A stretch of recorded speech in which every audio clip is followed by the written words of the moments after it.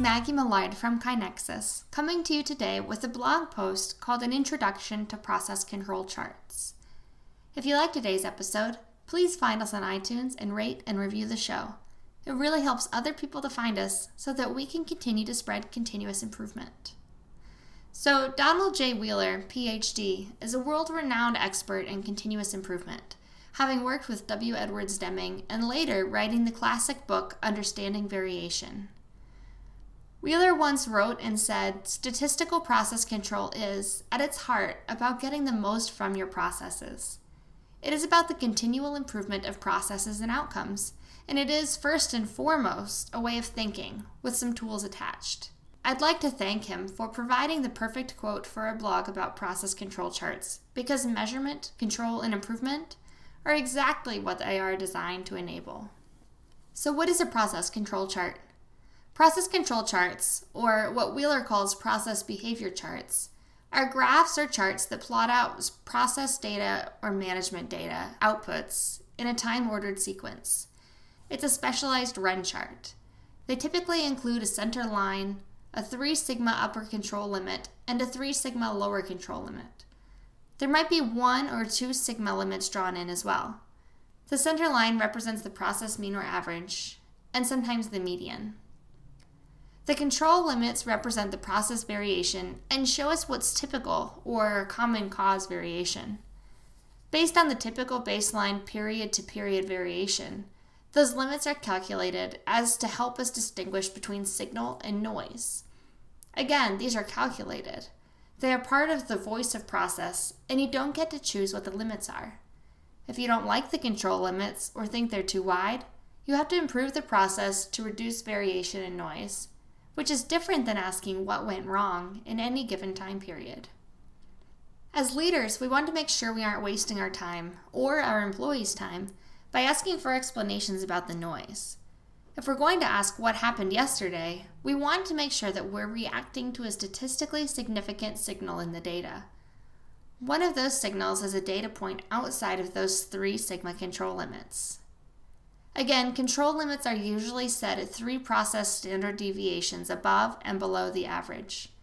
This is because in the early 20th century, when Walter Shewhart, one of the founders of the modern quality movement, formalized the ideas used in process control charts, he determined that if any single measurement falls within, above, or below those 3 sigma limits, it is considered expected behavior for the process, and Wheeler's modern-day writing explains why this is the case.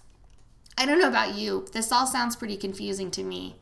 It might clear it up a little if you check out our blog at blog.kainexus.com, where you can see a control chart with the upper and lower control limits drawn in. When a process is stable and in control, as in the example on the blog, you see nothing but common cause variation. Common cause variation results from the normal operation of a process or system, and it is expected due to the design of the process, routine activities, materials, and other factors. When a single data point falls outside the control limits, something unexpected has happened to the process. Something out of the unusual has caused the process to become out of control. This is one example of special cause variation. It indicates that it's very unlikely that the data point is due to noise, randomness, or chance. It's important to note that process control charts can reveal problems even when all of the data points fall within the control limits. If the plot looks non-random, with the points exhibiting a form of systematic behavior, there may still be something wrong. For example, if you have 8 consecutive data points above or below the average, that's statistically unlikely to be due to chance. Statistical methods to detect sequences or non-random patterns can be applied to the interpretation of control charts. And control processes display random deviation within the control limits. The Western Electric rules give us additional guidelines for determining what is likely a special cause. At any given time, each process falls within one of 4 states. First is the ideal state, which occurs when a process is in statistical control and produces 100% conformance to the specifications or goals. The process is predictable and produces expected results. Second is the threshold state, in which the process is in statistical control but occasionally exhibits nonconformance at times. Third is the brink of chaos state, which refers to a process that is not in statistical control, but is also not producing defects. This is usually a precursor to the last state, in which the process is out of control and is producing unpredictable nonconformance. Each process fits into one of these states at any particular point in time, but it will not stay in that state. All processes move toward chaos of their own accord over time without due attention.